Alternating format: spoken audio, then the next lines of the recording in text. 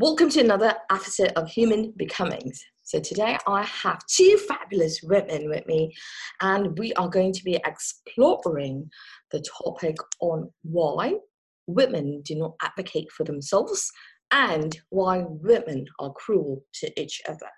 So let me start introducing my two guests. The first guest I have is Gabby, and I've met Gabby from college from Wisconsin, and Gabby is a communication specialist with New Direction for Women based out of California. And she is a women's rights activist based out of Orange County, California as well. So welcome to the show, Gabby. Thanks for having me, Mila. You're welcome. And my next guest is Annalie. Annalie, I met you at Parkside as well. Annalie is a political scientist and a researcher based out of Mount Pleasant, Wisconsin. Not only that, she is a member of the Social Action Committee with her synagogue, focusing on immigration reform and other pertinent issues in American politics. So welcome to the show, Annalie. Hello. Good morning, everyone. Welcome. I got to know both of you from college at Parkside, and we have had really brilliant conversations, mind-blowing conversations, and even disagreeing conversations. And that's the point, right? Even when we have disagreeing conversations, we still are friends. It took a while to get us all together. Right. And that's the thing. And I feel that this is just evidence, right, that women can support each other, women can disagree with each other, we all disagree with each other, and yet we have managed to find a balance in our relationship and continue with our relationship for how many years now? 8 years? Yeah, 7, 8. Oh wow. Yeah. It's been a long time. We can't get rid of each other anymore. Right. Now we're stuck. We're friends for life. Fantastic. So let's just dive into the topic of why. Let's start first, because it's a twofold topic that we're going to talk about: why women do not self-advocate, and then the second fold is why are women mean to each other, and that ties in with feminism and different theories. So let's start with why don't women advocate for themselves? I think it's really interesting because I think that every woman in like the household they grew up in is different. I just think, how many role models do women have? And I think that's a big thing, because if you don't have any role models of like a woman sticking up for herself or advocating for herself, how are you going to do it? And I don't think it's necessarily something that we've been taught to do, because I think in like middle school or elementary school, it's always been, if you get mad at someone, like, how do you quell the situation instead of standing up for yourself? It's like, how can you make the other person feel better? So I think we've been socialized to fix things, not necessarily advocating for ourselves. Because I think there's kind of a stigma towards when you say too much or advocate too much for yourself. I think it's a little scary for people, for women, really. Right, it's a good point that you bring up, that we have been socialized in such manners, and that is true not only in the United States, right? It's true. It's a global phenomenon. I was born in a different country. I grew up in multiple countries, and every country that I've lived in, it's the same behavior. It's a repeated cyclical pattern that I've noticed, right? Women tend to hold themselves as a lesser sex and compared to gender, right? When we compare ourselves in gender types, we tend to compare or hold ourselves as a lesser gender as opposed to men. But that becomes nuanced, right? Nuanced at a global larger scale. But when you take that in a multicultural level, right? Even I'm going to take Asia as an example. Asian women, so many different types of Asian women: Japanese women, Iranian women, Iraqi women, Bangladeshi, Chinese, Malay women, Indian women. And that plays a huge part where they all look different, and this is inherently present in Asia. They all look different, right? They all are from different countries, different backgrounds. And even though they're all women, they compare themselves with each other via their skin color, via their accents, via religious beliefs, via the culture that you grew up in. Even within the culture, even within Asian culture, there are nuance, right? There's hierarchy system as to which class that you belong to, which socioeconomic status that you belong to. Based on that, I've also noticed a difference in how women hold themselves. The darker women are in Asia, they are less advocating for themselves as opposed to the fairer skinned Asians. And that's just such a global phenomenon that you find. And back to your point, Annalie, it's how they have been conditioned. Conditioning is such an important root issue as how women view themselves. Gabby, what are your... I was like, I think a lot of times when you look in the media, you see fair-skinned, usually light hair, light eyes, and women always have this perfectness to them. And I think that comes down to a lot of why some women decide not or don't feel that they can advocate for themselves, because they feel like they're not hitting that perfect bar that's been set so high by society, that socialization, that you have to be skinny, you have to be perfect, you have to be soft-spoken, you have to be kind, you have to be this assertive woman. And I think we find ourselves judging ourselves harder sometimes, and then that in turn makes it harder for us to advocate because we don't feel that we're worthy of asking for that. I think it's a good example too, especially in the workforce, when you talk about that pay gap. A lot of that sometimes has to do with, they say, well, the women don't ask, but it's been socialized to kind of just not ask. I know for myself personally, and going kind of through my own journey in that, when I first took my position, I was like, oh, I don't know what I should ask for. I don't know if I have enough experience for this. I don't know if I have enough knowledge for this. And then when I came in, I realized like I'm doing above and beyond what I need to be doing. And going in to ask for that first big raise was such a new experience for me. I was very like, I can't do this.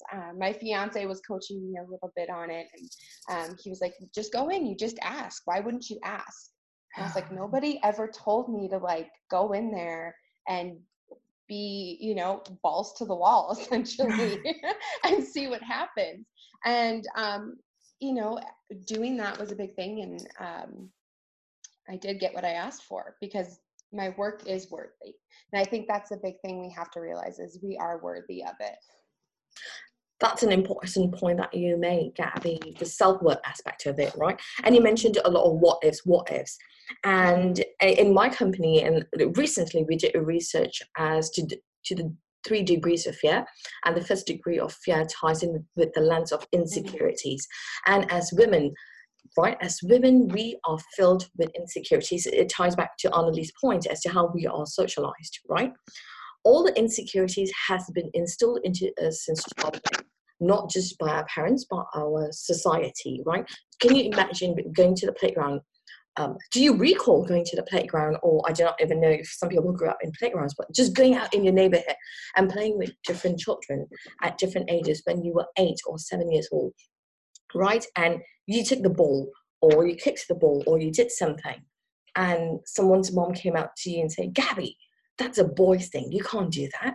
Annalie, you can't hit a bat. You can't play baseball. That's a guy's thing. Be a girl. Behave like a girl.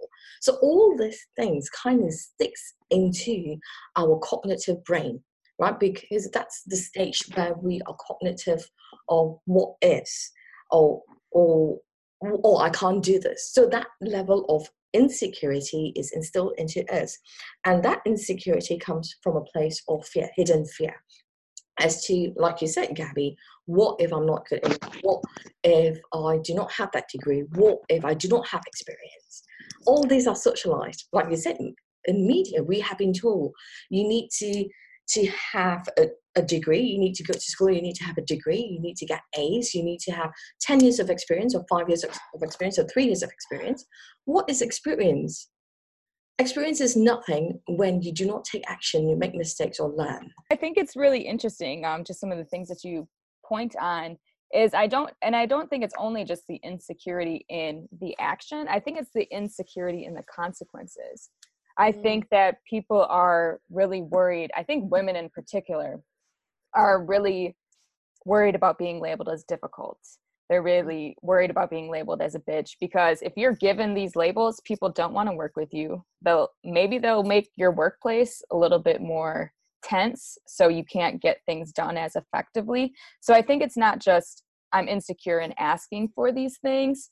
And actually, to go back to your asking for a pay raise and asking what you're worth, there's been studies that have proven that actually when you get into these negotiations, they actually always lowball women more because they feel they can, because they've been socialized. So that has been proven. But I think it really is just what are the consequences of it? And I think that we've been so programmed to be like, these things are unappealing, these words are unappealing, and we'll do whatever it takes to make sure that they don't come in. So I think that's a big thing, is like we're worried about the consequences afterwards. I think that's a really interesting point too, where you bring up the workplace and not being labeled a bitch, right? So I have the very fortunate opportunity right now to be working in a 99% female workplace. And so I was like, oh, this will be perfect. I have some kind of experience to bring to this topic today. And then I realized that when I'm trying to get a little bit more research, find out some more about like, how do you conduct a positive all-female work environment? And there's no articles about that. The only thing you'll ever see written, I mean, you know, go a couple of pages deep into Google, is a man's view of how difficult it is to work with bitches in an all-female workplace. Mm-hmm. And it is so hard. And when you're reading through these and you're reading these examples, these women are just doing their job. But because they weren't giving praise and appreciation to the men, they're difficult. Mm-hmm. And so there is that really hard way to conduct, you know, is there any research about making an all-female healthy environment? Like, do we have articles out there about the positivity that is happening? Is it just being overshadowed by the media and male voices? It's really interesting that you brought up the consequences, Annalie, and then Gabby, you contributed to the aspect of being bitchy as well, right, at the workplace. So this is something I find it really fascinating, and I've been working with a lot of companies in how to shift that mindset of the alpha mindset, because women do have the alpha mindset and embody that alpha behavior into a much more positive manner, right? I'm not saying that women have got to be nurturing and motherly. No, that's how women have been perceived as. You need to be nurturing or motherly, or if you're aggressive or have more confidence, you are perceived as a tomboy, or you're boyish, or are you butch? Those kind of labels that are given to us, right? So, Annalie, you spoke about consequences, which is so true, right? And the consequences of how we are being perceived. And I think that ties with the industrialization era and pre-industrialization era and World War era. And I'm going to just speak about a few other different countries too. But when you think about during World War I or World War II, men went out to war, women stayed back.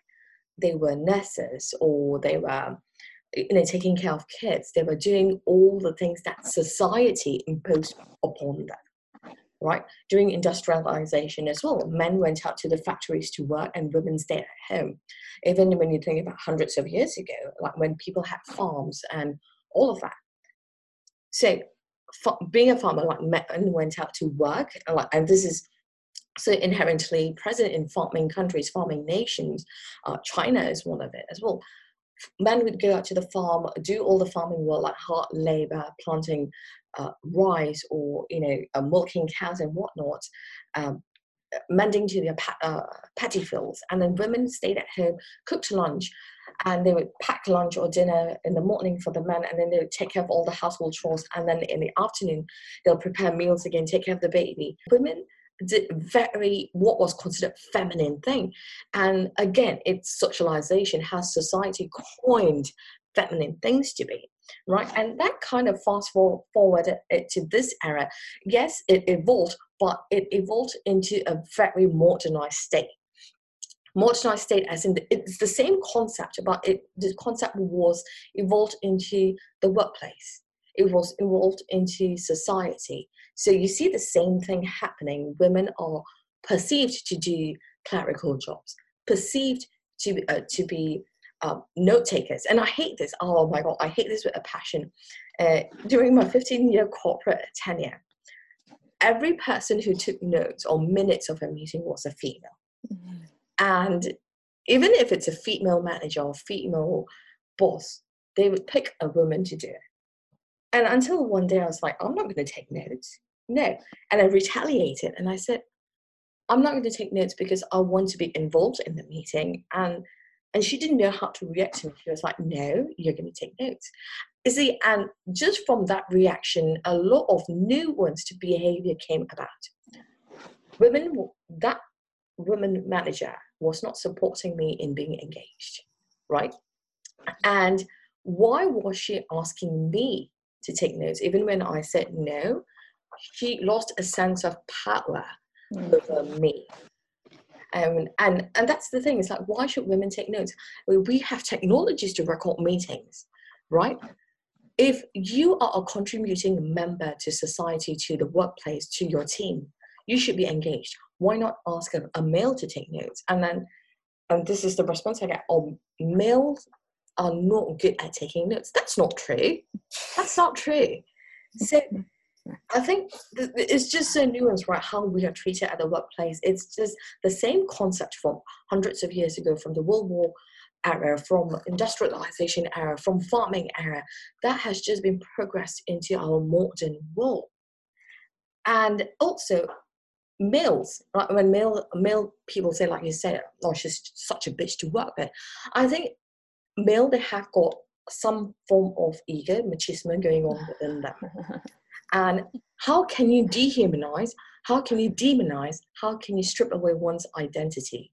Is to disregard them at the lowest level by using a word which is so degrading, which is bitch. And we need to shift that. You're right, Gabby and Annalie, we need to shift that. I think it's really interesting. When I think about what leadership is, what our idea of leadership is, and I think I was really triggered to think about that when you said, when we look at women in the workplace, every single article, and that's what I looked up, why is feminism so bad? It's every single article is written by a man. So I think that we have this idea of like a masculine idea of leadership, like what do our leaders look like and how do they behave? Because there's so many times where, I think of books like Think Like a Man, or they act like a man, or like you said, like people are seen as like butch and these type of things. We give these things to women that if you can't be strong in being feminine, you have to be strong. In order to be strong, you have to be more like a man. So I think it's really interesting. And what is acting like a man, right? Sometimes that's being exclusionary of other women. So what do women do when they get in these power positions? They minimize the contributions of other women. They feel like maybe there's only one seat at the table, whereas you're in the position to make multiple seats for all of us. And I just think about afterwards, how worse does it even get when you start getting into like intersectionalities?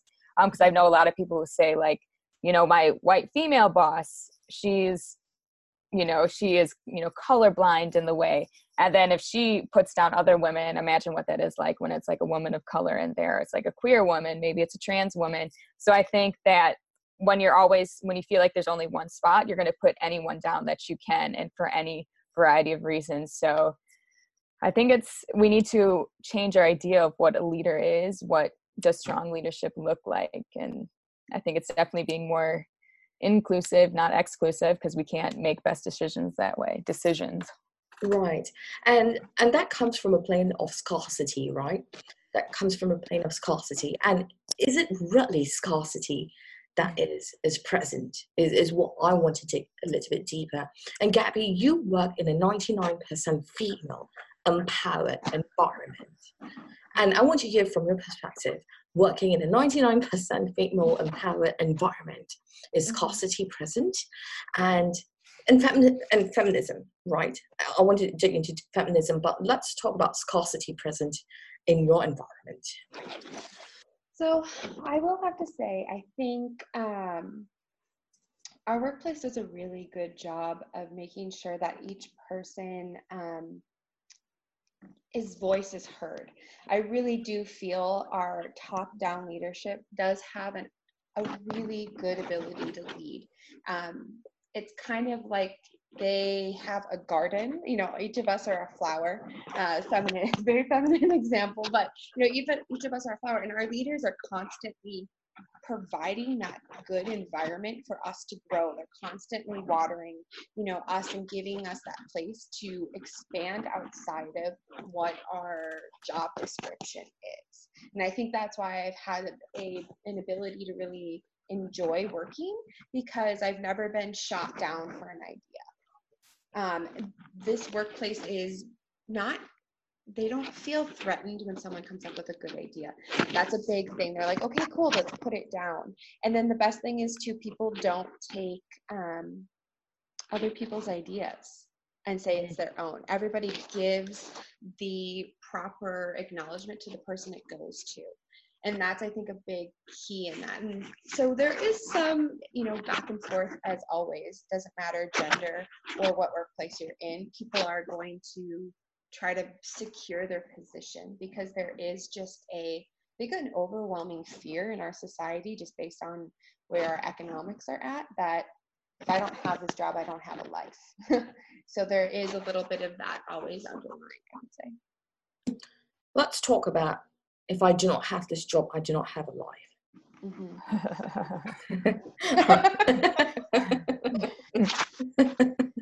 So why? I'm really intrigued by this behavior, not just for women, but a lot of men, but let's focus on women. If I do not have a job, I do not have a life. My job defines me, right? Everyone uses a job, their title, their position, place of power as a definition, as an identity definer. But when you strip away all of it, when they lose your job, they lose their confidence, they lose their identity, they lose their ability to speak, ability to think clearly, or ability to create. But it's just a superficial factor, and it's just a superficial title. Yes, it gives them money, but women especially, right? Women especially do not have that. Most of us are not taught how to think big or think in longer terms. So I want to hear from an economic perspective, Annalie, from a political stance. Why do women have this perception or thinking or believe that if I do not have a job, I do not have a life? I think this is a super interesting question, and it makes me think about what the role of capitalism is in each state. So I think it's going to be a lot different. You're going to see it vary between each different states. One, if you look in the United States, where I feel like a hyper-capitalist society, right? We have great business interests are very much a big game changer in our country. Whereas if you go to different countries, you know, they're curbed by like the presence of unions, the fact that they're corporatist states. So I think when you go into a state that is much like ours, which has a variety of different interests, but business reigns supreme, think about how that impacts our psyche and how we view ourselves. So if you have a great deal of business interest, then all of a sudden we're going to start seeing ourselves in like this capitalist mindset. So I think for women, because we've been excluded from like gathering economic capital, now that we're here being able to do it, I think now we're throwing ourselves into our work. So I think because you've been excluded for so long, that changes what you think a job is. You think that a job is your lifeline because you didn't have the freedom that comes with amassing capital. That's powerfully put. So is this present in the field that you are working in, Gabby? Because I know you work with a lot of women.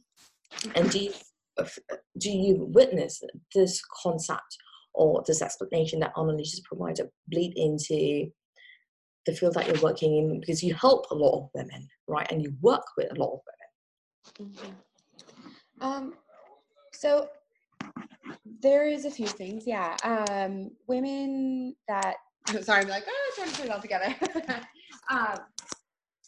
there is such a sense of tying that person to their title and making sure. I'm in Orange County. That's a big difference too. This is one of the most affluent areas, most high-paced areas, and women are not only forced to keep up with their job titles, but also their appearances. But it's a lot of show, I think, in holding that position too. And so when they aren't allowed to sit next to the CEO because they're the director and they're sitting further down at the table, they have a fit. That can be something that happens because their job title's been like put down because they're not sitting next to the highest person at the table. And I think that's interesting that you say, because they've been left out before, that now they're thinking that they have to try and grab for what's left a little bit. And that's that scarcity mentality again.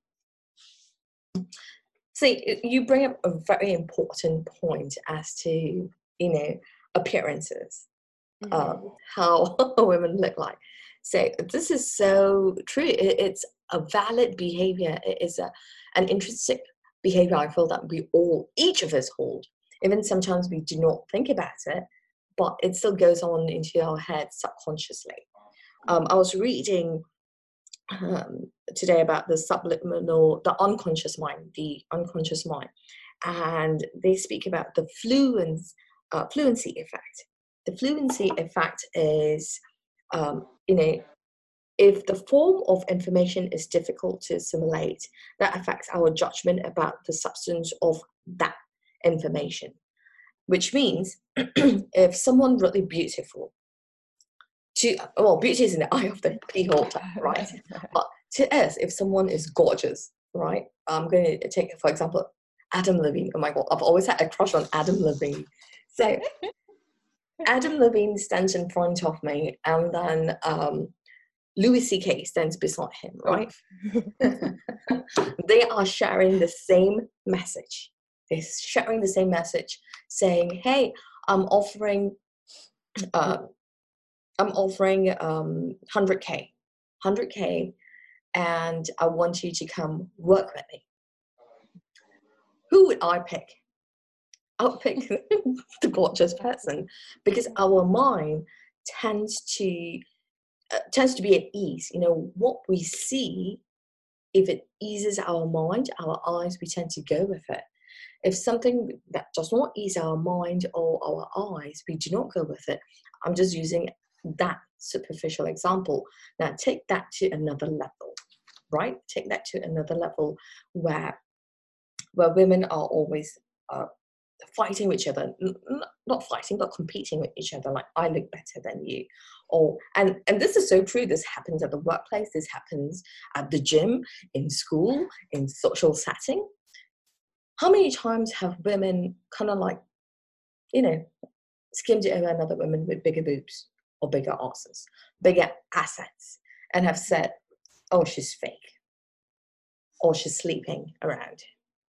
Mm-hmm. And we tend to take that as a competition. It's the same thing that bleeds into in a corporate setting, right? Mm-hmm. Women tend to dress up much better because it's a level of scarcity, right? It is the power of scarcity. It's the plane of scarcity. I need to dress better so that boss, the CEO, will take notice of me and will hire me and will pay more importance to me. And that's a different layer that we do not often talk about. Women do not often talk about it because it's inherently present, and that ties with the power of scarcity. Now, how can we move that? How can we move that? Because in actuality, it's not scarcity. We are creating all these experiences and situations. When we say we, it's not just me. Collectively, as a team, unconsciously, we create that. How can we create opportunities? Because we have the power to create opportunities, to create positions, to create departments in a company or in a society or in a school or in our communities. What can we do to shift that scarcity mindset into abundance mindset?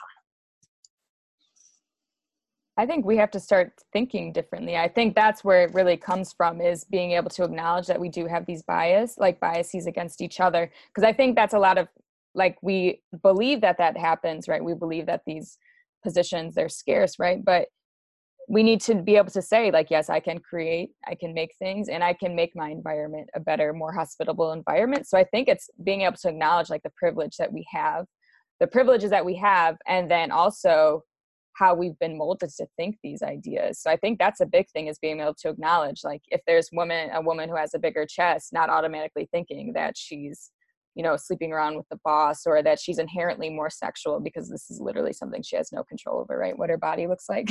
And like, then, you know, being natural, obviously you can modify those things. But we have to like deprogram ourselves and get away from like the gender values that we've been, you know, told all our lives. Like, these things aren't true. Gabby, from your perspective, I know that you deal with communications, and communications is so wide, right? And in your field, and I know that you are a great activist for women.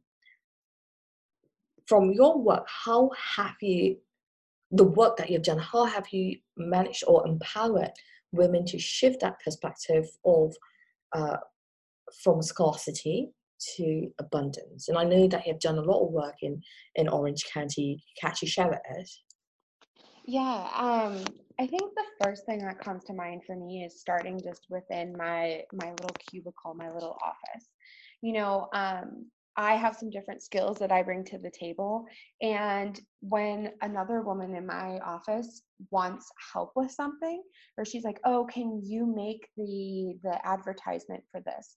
I'll show her how she can do it herself and empower her to be able to make her own promotions for her own events.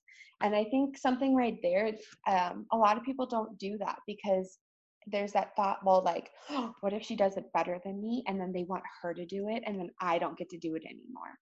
Right? There's that like moment. But you know what? At the end of the day, now she's empowered. And honestly, it's creating more leaders. And kind of going back real quick to leadership, when we think about that, a leader's job isn't to tell other people what to do, it's to create other leaders.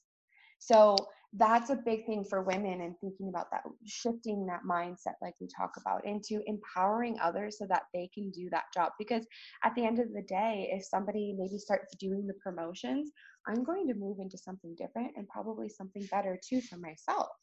So I think that's a big thing right there, is really helping to shift that scarcity by helping other women to learn new skills within the workplace. It doesn't mean yours are going to be any less. Beautifully put. I like how you said that leaders are not meant to tell you what to do, and that is so true. It does not matter if you're a leader at the workplace, if you're a leader at home, leader in your community, leader of a nation. It is not your job to tell other people what to do. It's not your job to enslave other people. It's not your job to shackle other people to listen to you. Then that's not leadership anymore. And that's inherently present in every facet of our lives, right? At jobs and communities, at home, in religious congregations, not everything, not all religious congregations, some of them, in nations as well. People think that I am in a place of power.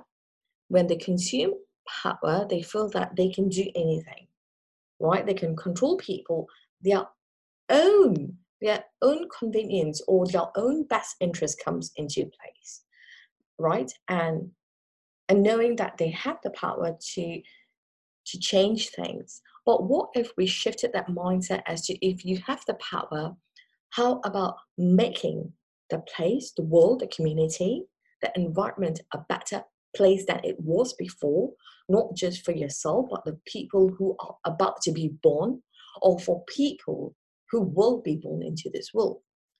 And that's the mindset that we need to have, the think big, visionaries mindset, right? And we do not have that. Like you said, like, leaders come into place thinking that, oh, you're going to take my position. And that's a great effort that you did, Gabby, where you empowered someone else. You know, empowering is about giving the tools to someone else and having them the ability to learn, to execute, innovate, and take it forward 10 times than how we did it. And that's a jealousy element that lies in a lot of us, where we feel like, oh, she's going to do it better. They're going to like her better. It's not about likability. When you empower someone else, you have the time. That's an opportunity right there, right? When you pass on that skill, that knowledge to someone else, it releases you of that task, giving you time and opportunity for you to work on yourself, to better on yourself, to create something much more bigger. It's not a competition. The only person whom we're competing is with yourself. You're competing with your yesterday self, with yourself that were 4 hours ago, right? I'm better me compared to a year from now, right? I'm a better person from 2011. I'm a better person from 1997, right? And that's the mindset that we have. So let's talk about empowerment. How can we empower from a smaller scale? We always have got to think big, but from a small scale to a larger level, where we are taking it from our communities, from our workplace to larger scale to the world. I mean, I think first and foremost, the easiest thing sometimes we can do is share our stories. Kind of showing women that, you know, what you're doing is possible and the path that it took to get there. Because sometimes when we are now in a position of being able to have this expertise or leadership, people just look at you as like, oh my God, like, I don't know, I could never be her, right? So when you kind of are able to just share that story, because sometimes when a woman is down, they can't imagine anything bigger than where they're at that point in time. And so it's really just an easy thing to be able to be human, be kind, and just share your story of how you have come to be where you are. I think that's a big thing right there. Again, once again, giving those opportunities to others to teach them new things that you know, new skills, so that they can take it above and beyond where maybe you even have it. And then another thing is providing that space for people, I think is a big key in eliminating the sparsity and letting them know that there's space for them and that they can grow in it. Yeah, I think I'm with you. I love the idea that you keep, telling us is to show and not tell. I think that there is such an empowerment in giving people the tools that they can to make things happen on their own. There's such a confidence that comes with that. And I think that's what we have to do. We can't just make leaders. We have to make confident leaders. So I think that's really important. And I think you do that when you give people the tools.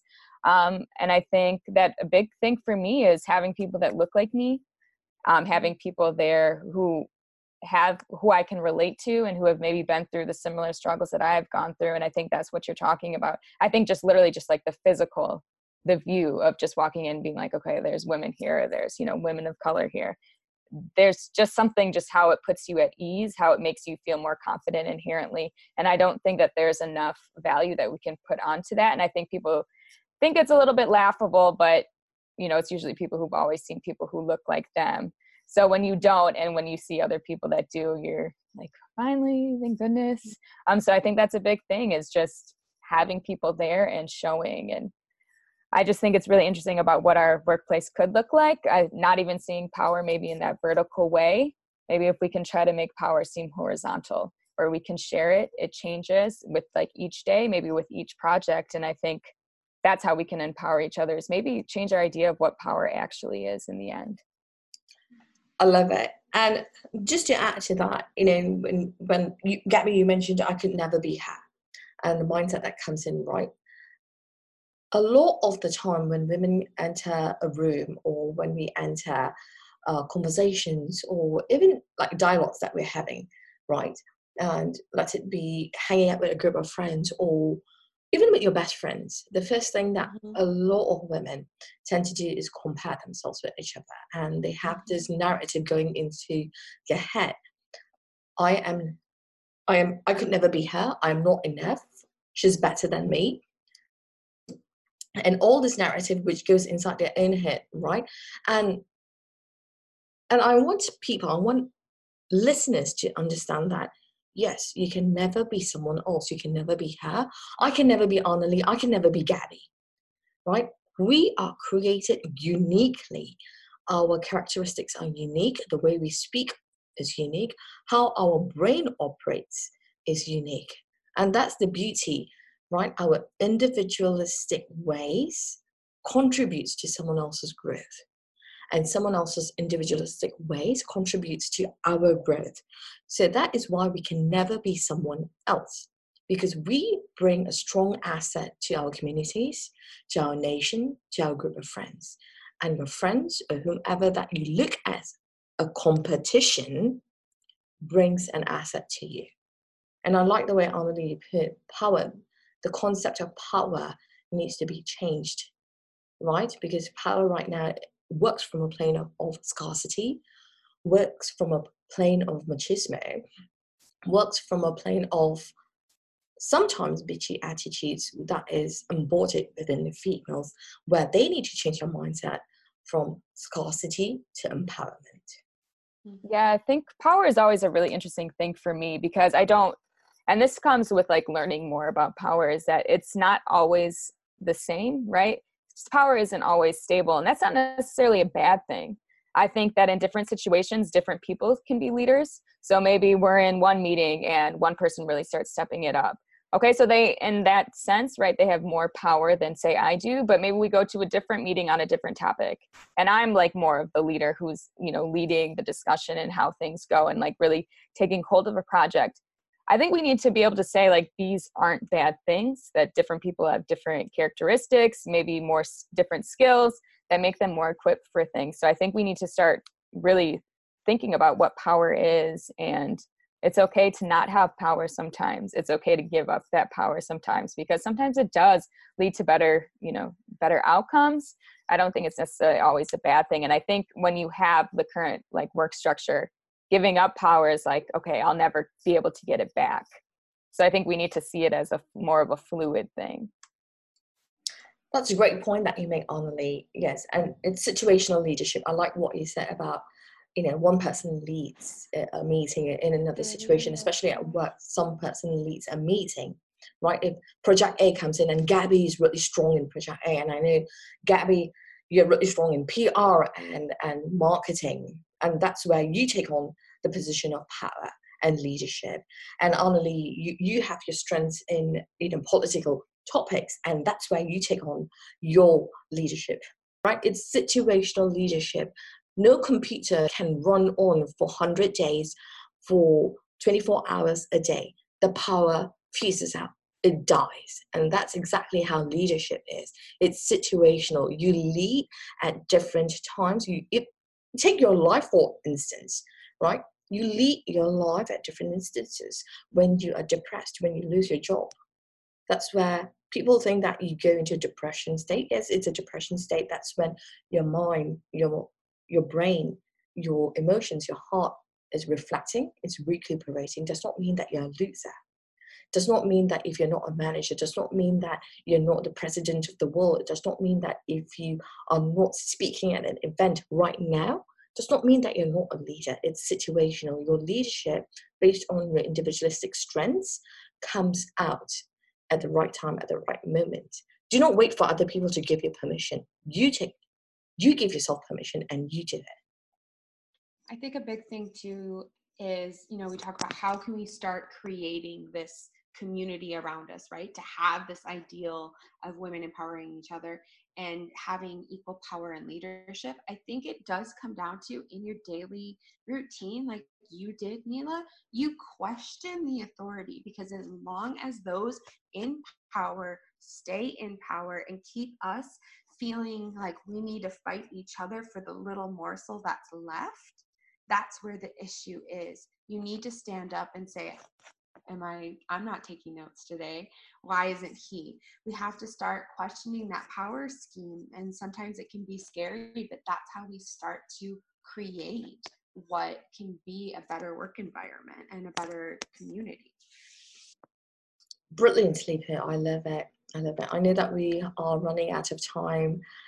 Any last words? Let's condense everything and let's find 3 top things that our listeners and viewers can take on to shifting that scarcity, that mindset of competition within women into empowerment, courage, and confidence. I think the big thing for me is what I've seen that like empowers me is being able to ask for help and acknowledge when maybe I don't know everything. And I think that's really empowering because you can maybe give people the courage to also ask for help, give the courage for people to speak up.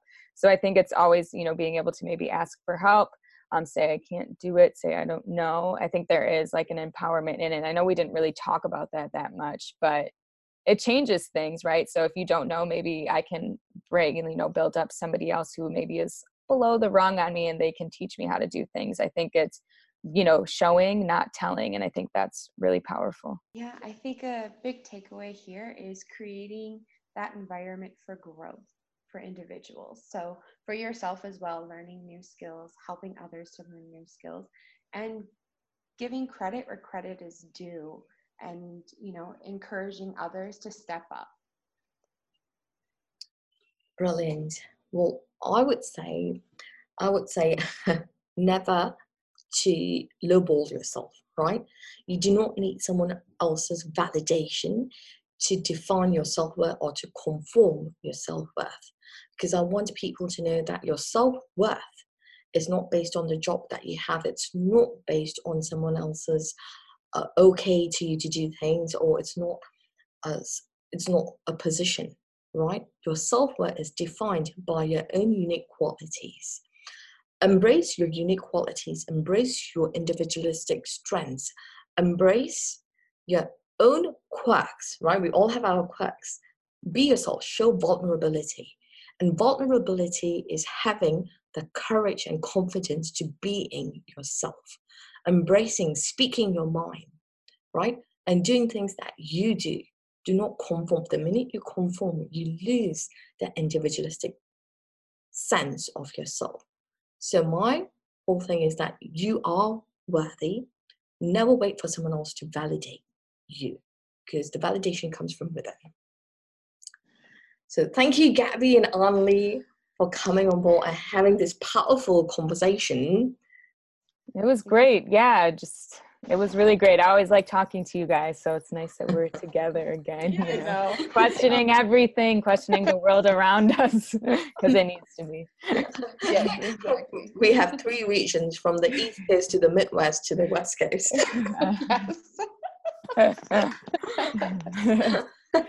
No, it's been brilliant. And listeners and viewers, if you liked listening to or today's episode, or if you liked any parts of today's episode, please leave a review on iTunes, Spotify, or on YouTube. Leave us a rating, leave us a like, reshare, share your thoughts. You know, even if you didn't like what we said, you know, you can speak your mind, we can handle it, troll us, whatever that you want to do. I'm used to arguing with people on the internet, so there you go. Right? What's the newest sparring partners? Things that does not challenge you does not make you grow.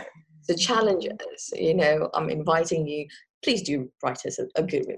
But thank you. All right. Thank you for joining us. And as always, here is to becoming your better self.